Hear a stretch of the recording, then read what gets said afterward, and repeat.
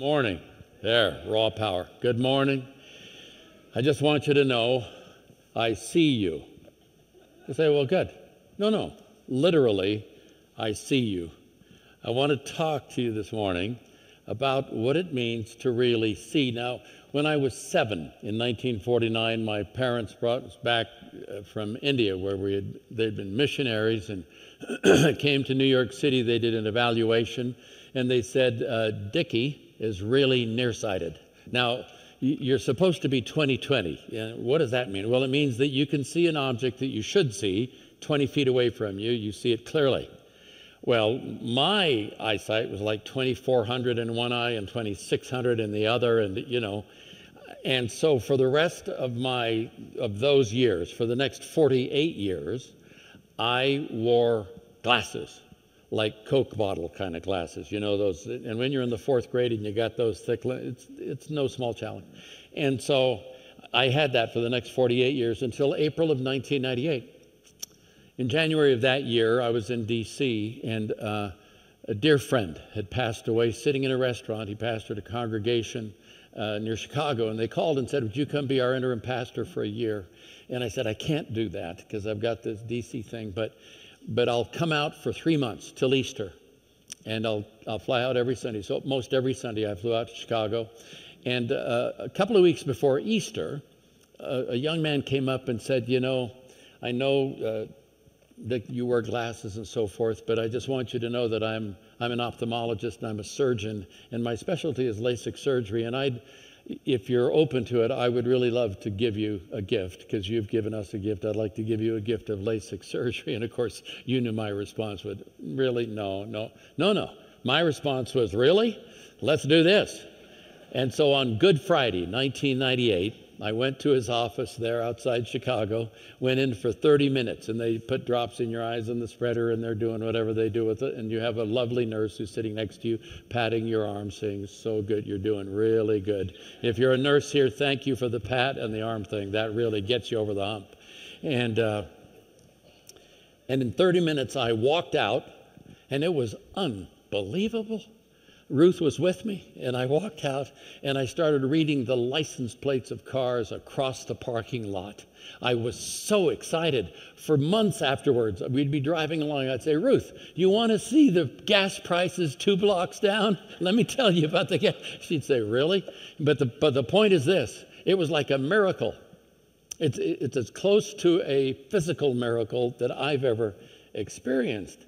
And it's interesting because in the book, in scriptures, the verb to see has a thread all the way through it. There's a lot of that seeing stuff. You go to the first story in Genesis about Adam and Eve, and they said, God had said, you got the whole garden, but this one tree, stay away from that. And it said that they saw the fruit.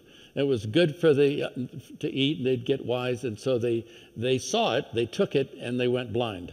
Now, I don't mean physically blind, but their world went dark when that happened. And then you have Isaiah, that quintessential prophet in the scriptures. It says in Isaiah 6 that I saw the Lord high and lifted up. His train filled the temple. His whole presence was there. And the next step in is when I see him like that, then I see me and how I'm not him and how I'm not God, if you will, which is a good thing to see. It's a good thing to understand that.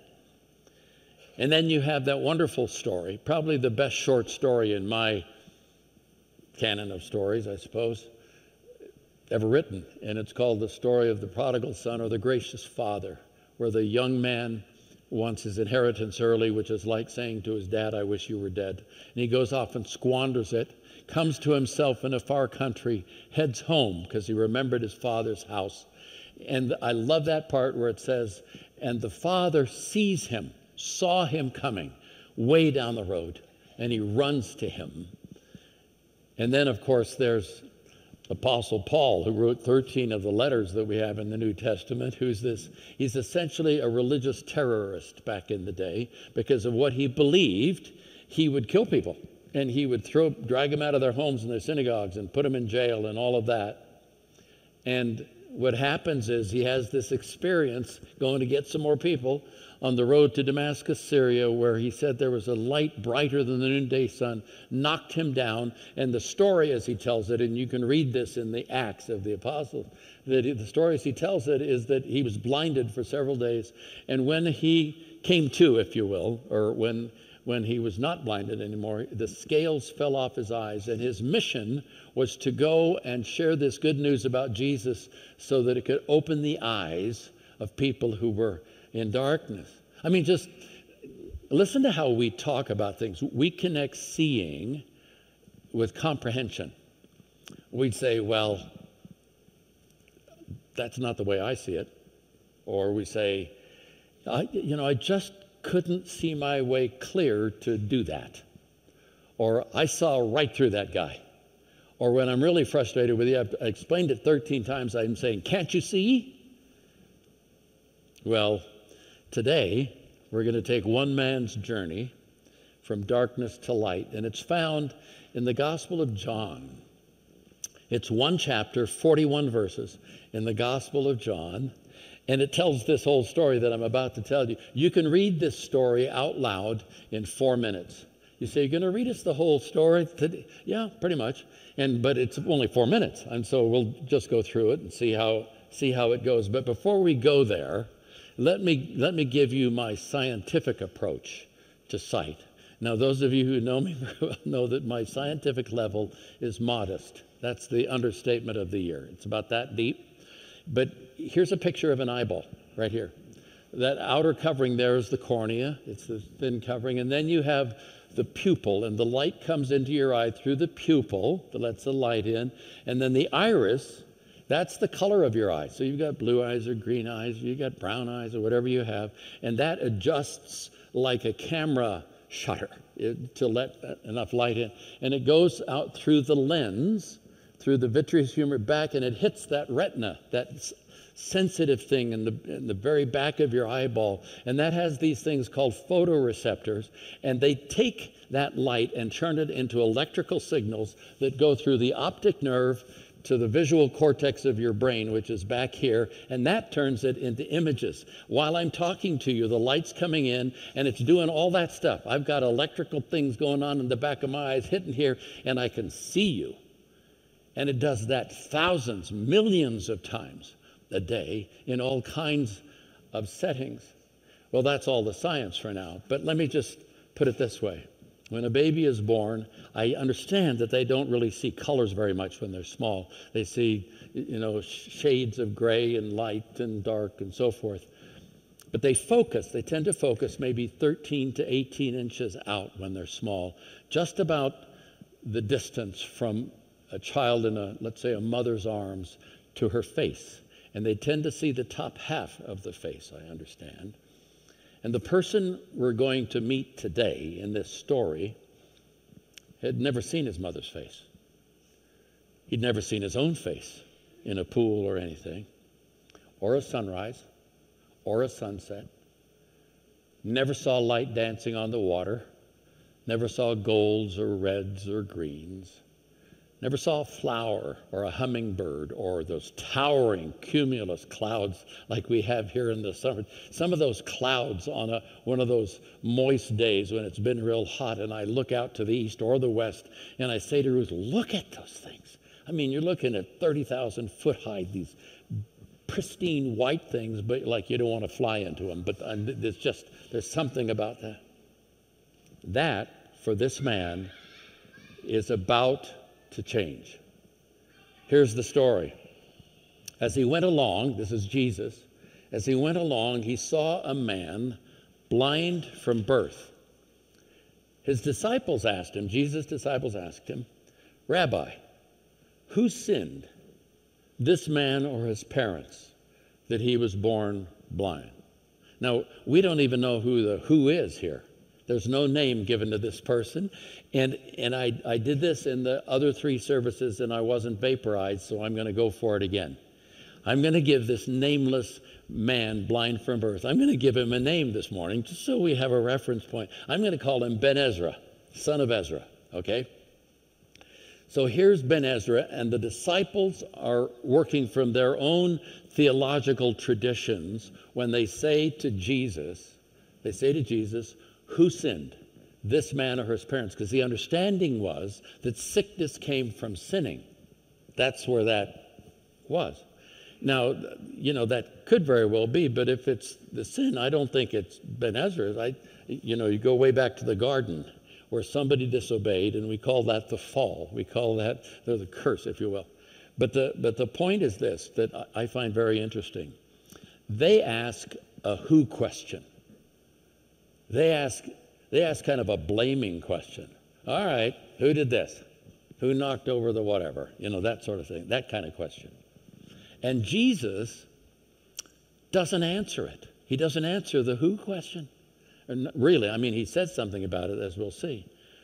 But Jesus is so interesting for me in this, because when you read the Gospels, a lot of times people will ask him questions, and it's like he ignores the question. He just goes on. Or he gives the answer to the question that should have been asked if the person was really with it. I've had numbers of those moments with Jesus, I think, in my own life, where I'm asking the wrong question. And if you don't ask a question that gets the answer that needs to move the ball down the field, it's a whole different thing. So they ask him a who question, and he gives them a why answer. This is what he says. Neither this man nor his parents sinned, said Jesus, but this happened so that the works of God might be displayed in him. I'm going, what's that about? So he's been blind all of his life so that God could show up in this moment? See, now this helps me understand why I don't know how God thinks. His ways are different than my ways. If 1,000 years is a day, then maybe 28 years is like that in his economy. But the point that Jesus is making here is that he's saying, let me give you the larger picture. As long as it's day, we must do the works of him who sent me, the Father. Night's coming when no one can work. While I am in the world, I am the light of the world. So he takes the discussion from a blind man to the larger understanding of how does darkness and light work? How does that work? What's that about? Here's just a thought. This is my first thought. How I see, physically or spiritually, affects everything. How I can see affects everything. It affects the direction I go. It affects confidence that I might have in myself. It affects balance and range, capacity, relationships.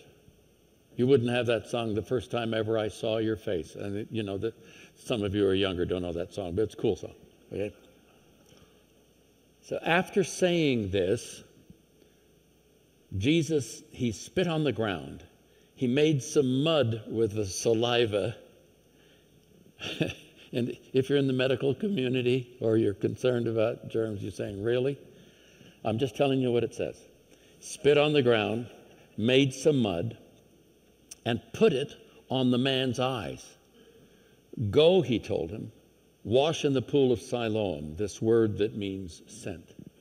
Let me just make this observation. The methods that Jesus uses to connect with us are absolutely designed for us. You say, yeah, I know it's a great... No. I'm talking that of 7.3 billion or 7.8, whatever the number is right now, of the people on planet Earth, if there had only been one of us, I believe Jesus would have come for that one, because each of us sees the world in a bit of a different way, don't we? The closest person that you are connected to, you see the world in certain places in different ways from each other. And here is Jesus, who has 49 conversations in the Gospels, no two of which are alike, even if they're on the same subject. They're not alike. It's like those of you who have children. We have 4 kids. Right? Now they're all adults, but I can remember these conversations with Ruth because of how they responded to things and reacted to things. We have this statement: did all these kids come out of the same gene pool?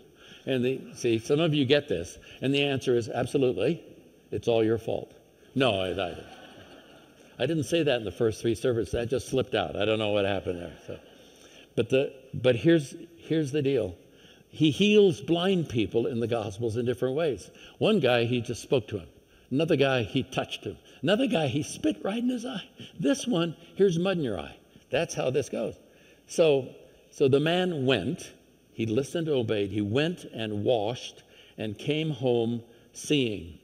Pastor Brent, between services, Pastor Brent and I were chatting, and he said, you know, when we take folks on these trips to Israel, we walk through Hezekiah's tunnel, which was built under the old city of Jerusalem back when they were under siege. And you walk through this tunnel that's 1/3 of a mile long. There is no light. It's pitch black.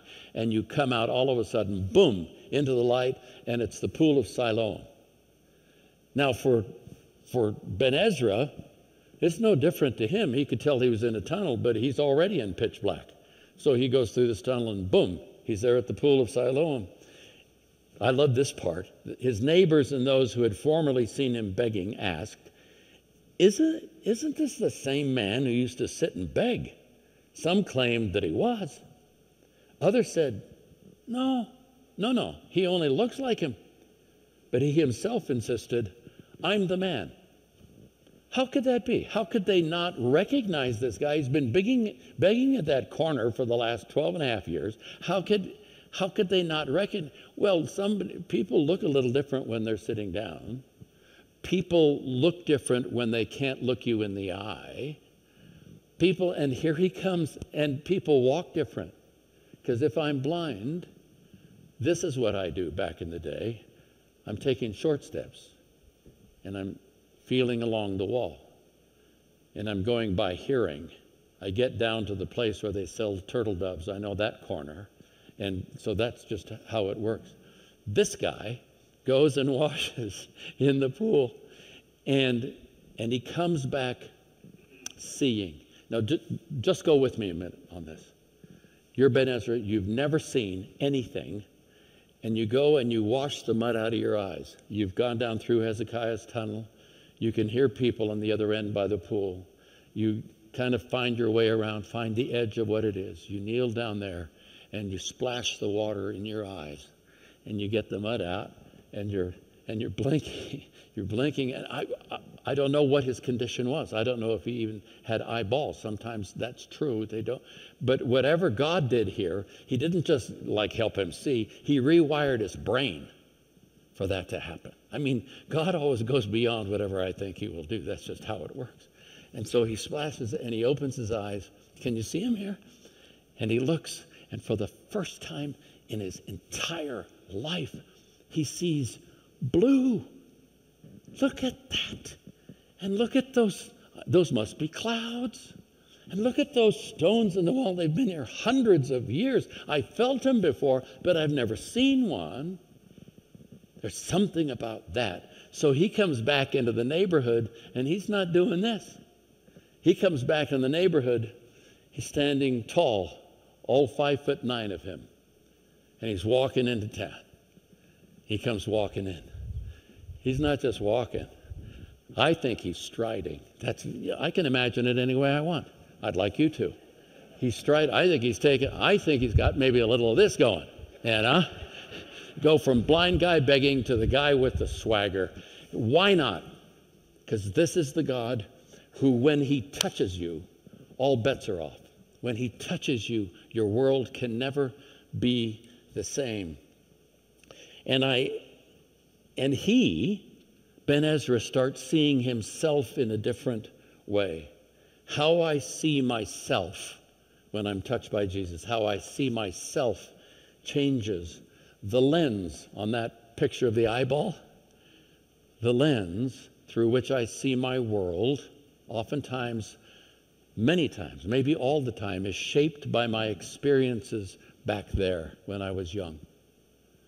How many of us, when we were 5 years old, there was some giant in our world, we call them adults, who said something to us or about us in our impressionable years when we were wet cement, so that fingerprints get left on our soul. And they said something that was negative, and they said it more than once. And for the rest of my years, I've been seeing the world through that lens because I believed that about me. Or you have that crazy Uncle Harry who would come over and tell you like you were the greatest. And that's a whole different lens through which we... But I think the God who creates physical lenses wants to recreate spiritual lenses through which we see him and see ourselves. And that's how that... I mean, here's a kid. Here's a kid who never saw. He never played hide or seek. He never played tag unless he was always it. Went on no trips. He spent his whole life begging.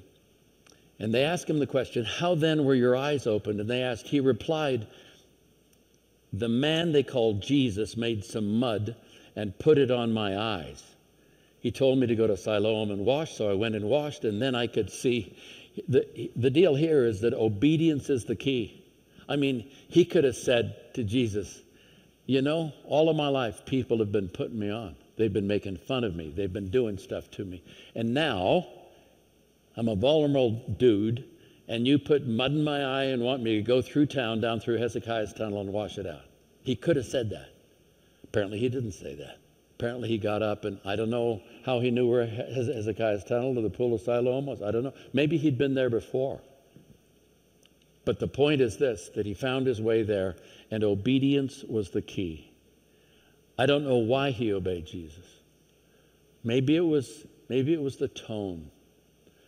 Maybe there was something electric in the touch. But then they ask him the question, where is this man? His answer is, I don't know. He knew something, but he didn't know that. Not yet. The next phase in this story is then those people bring him to the Pharisees. He said they brought to the Pharisees the man who had been blind. Now the Pharisees were the power group. They were the religious leaders. They controlled what we would today call thought leaders. They were more than that. They had a stake in the game to keep people in this frame of reference. Now the day on which Jesus had made the mud, that's probably one of the best lines in Scripture. The day on which Jesus had made the mud and opened the man's eyes was a Sabbath. Therefore the Pharisees also asked him how he had received his sight. He put mud on my eyes, the man replied, and I washed it, and now I see. So Jesus did a good thing on the wrong day, apparently, because it says, remember the Sabbath, keep it holy. You don't work on the Sabbath. What if for God, giving people a whole new life isn't work?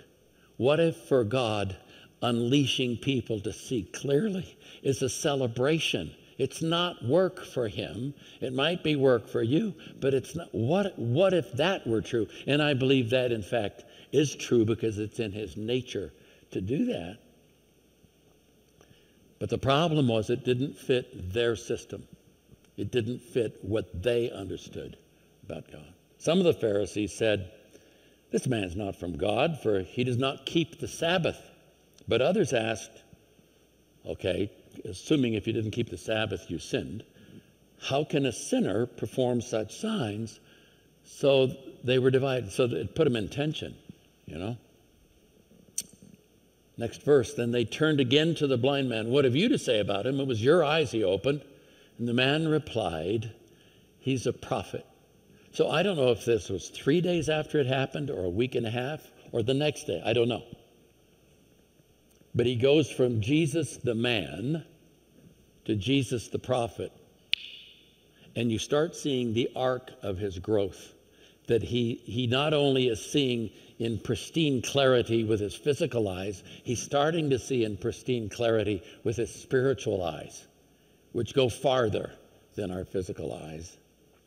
And prophet is like top of the food chain, if I can put it that way. The prophets in the scriptures were messengers from God, God speaking to man. The priestly class were God responding, or man responding to God.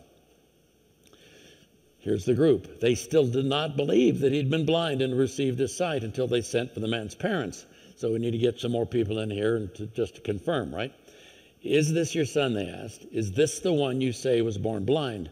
How is it that now he can see? We know he's our son, the parents asked, and we know he was born blind, but how can he see now, or who opened his eyes? We don't know. Ask him. He's of age. He'll speak for himself.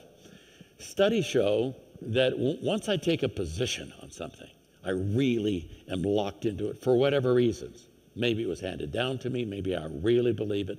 Once I take that, even if there are other facts or truth presented, a lot of time people will not be open to considering that. Seems to be going on here.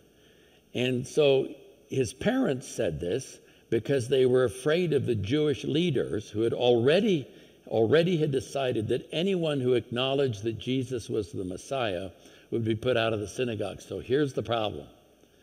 If we say that guy healed our boy, that means in their minds he's the Messiah, which is not where they want them to be, and we'll be out of the synagogue. Well, if you're out of the synagogue, it isn't like leaving Timberline Church, okay? If you're out of the synagogue in that culture, you're like out of the culture. It's the center of your entire life in a lot of ways.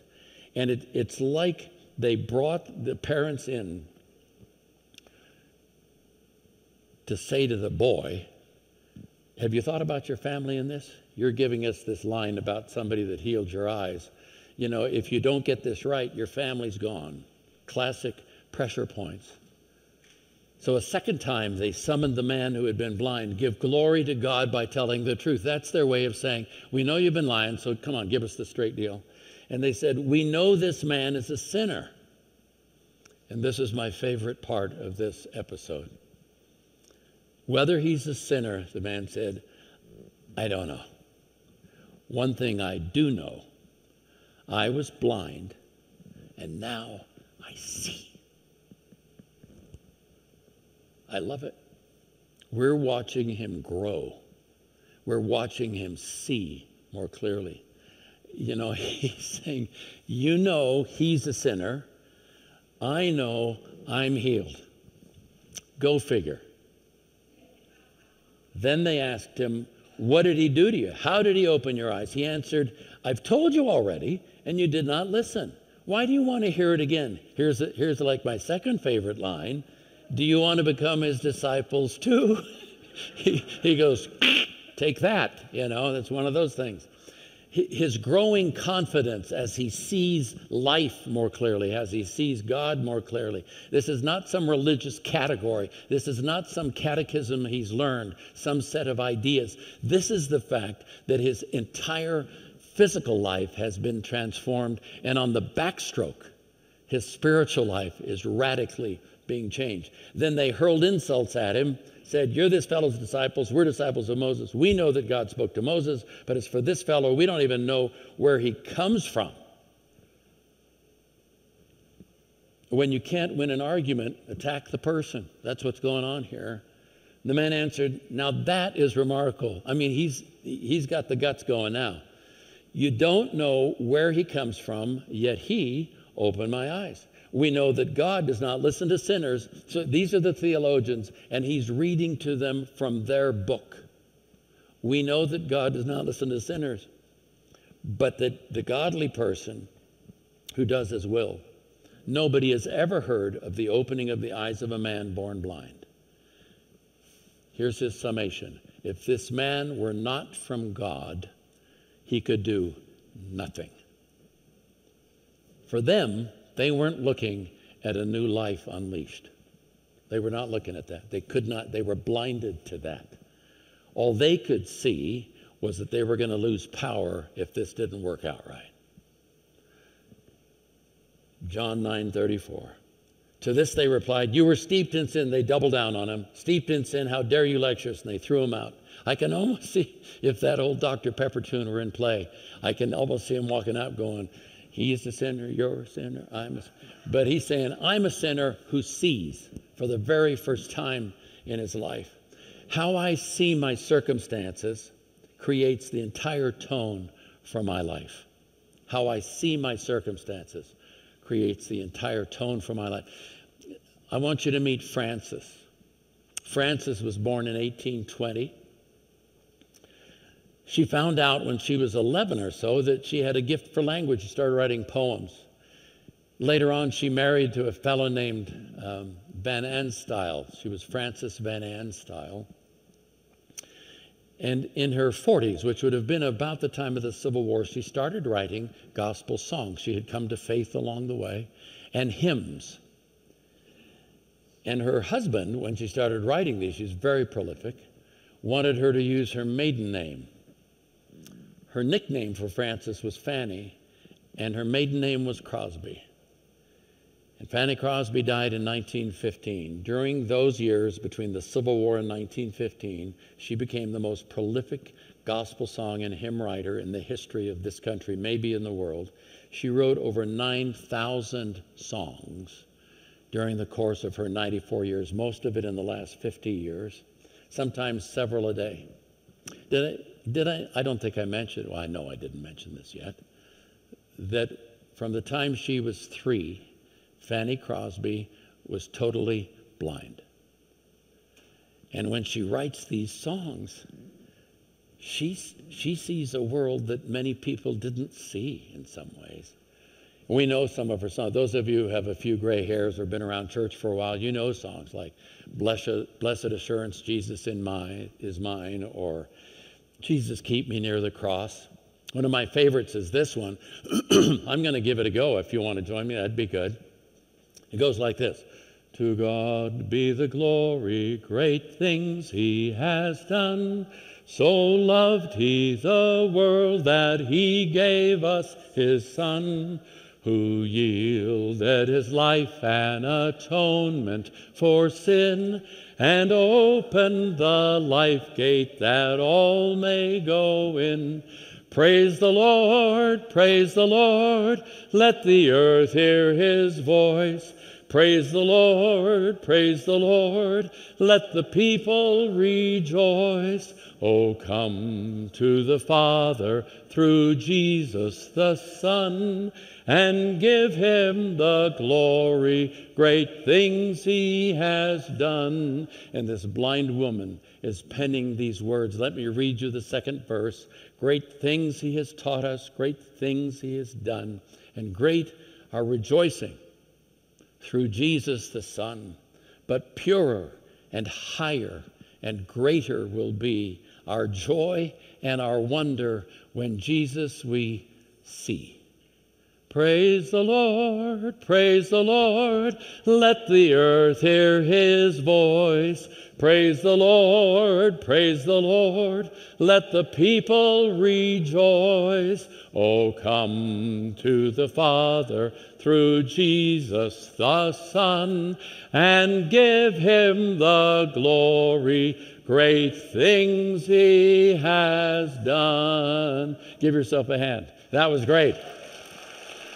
I got to tell you, when you're standing here and getting this, it's a moment. Just want you to know that. Jesus heard that they had thrown him out.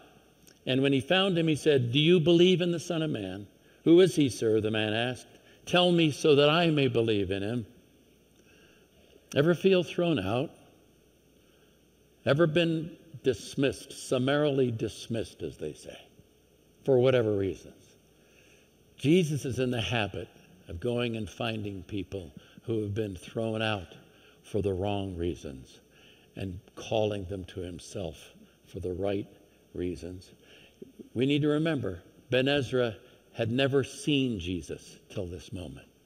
He had heard him, he had felt the touch of the mud on his eyes, but he had never seen his face until then. And Jesus says, "You have now seen him. He's the one speaking with you." Then the man said, "Lord, I believe," and he worshiped him. The blind man goes with obedience, begins with obedience, goes from darkness to light. He goes from obedience to worship. Here's the deal. How I see God charts the course of my years. How I see my circumstances charts the tone of my life, but how I see God charts the course of my years. I love that Tozer for A.W. Tozer. You've heard me say it several times. What comes into your mind when you think about God is the most important thing about you. So John 9 is the trajectory of our life, from darkness to light, obedience to worship, from the man Jesus to the Lord of my life. Can you imagine Ben Ezra years down the road sitting with grandchildren? Little ones have climbed up on his lap, like the 10-year-olds are sitting on the floor. Teenagers are hanging in the doorway over there. And, and one of the little ones says, Grandpa, tell us that story. Tell us one more time what happened. You said you were blind. We didn't know you when you were blind. But tell us what happened that day. I mean, you talk about a legacy. You talk about handing something down through the generations that changes a whole family, that changes a whole culture. What a powerful thing. Here's my closing thoughts. We're out, okay? My question for this is, on that trajectory from darkness to light, on that trajectory from obedience to worship, on that trajectory from Jesus the man to the Lord of my life, where am I? Because all of us are on a trajectory, and sometimes it feels like 3 steps forward, 2 steps back, doesn't it? I mean, it's just that's how it works. But to what degree? Because there are moments in our lives that change how we see ourselves and the people around us. I'm a young pastor at the University of Illinois. I'm 26 years old, and I've been preaching to people like I was preached to. And I was preached to by people telling me what to do, It doesn't work very much, but that's the way I grew up in that environment in church. And if I'm a 14-year-old, I don't need one more person telling me what to do, right? And so I was repeating what happened to me, and I was so frustrated because the church was growing. A lot of college students were growing, but it was slow. And I said, I'm saying these things that I think I'm supposed to be saying, but they don't seem to be doing it, these friends. And I felt like the Lord said to me, not in a voice, but just in a thought, Foth, why don't you stop telling those people what to do and start telling them who I am, and let me tell them what to do. And I'm saying, such a deal. It's a huge burden off you, huge burden off me. Let's go there. And so for the last 50 years, 55 years, I've enjoyed so much just going around telling people who he is and letting him take it from there. That's how that works. And so here we have the question, where am I on that arc? And the second one is, where do I want to be? I know the statement I think any of us wants this weekend is, Lord, I want to see, and I want to see better than I'm seeing now. Thank you for what you're going to do in me. Let's pray. As our worship team comes, I just want to pray for us and with us. Father, thank you for your mercy and your grace. As you go along, you find us sitting in the silliest, saddest places, and you've tagged us and said, you're it. And I believe you mean it. Thank you for what you have done in my life and in the lives of my friends here at Timberline and online. Help us to just contemplate, reflect on this day, where we think we are on that arc of obedience to worship, darkness to light. For some of us, we've been on that arc for a long time, and we're so grateful. And for those of us here who haven't really responded, we've been around, but we haven't really said, I'm in, I want to see. May this be that day and that moment. We believe you for that. Lord, we want to see. Thank you for being the healer who makes that happen. In Jesus' name we pray. And everyone said, amen.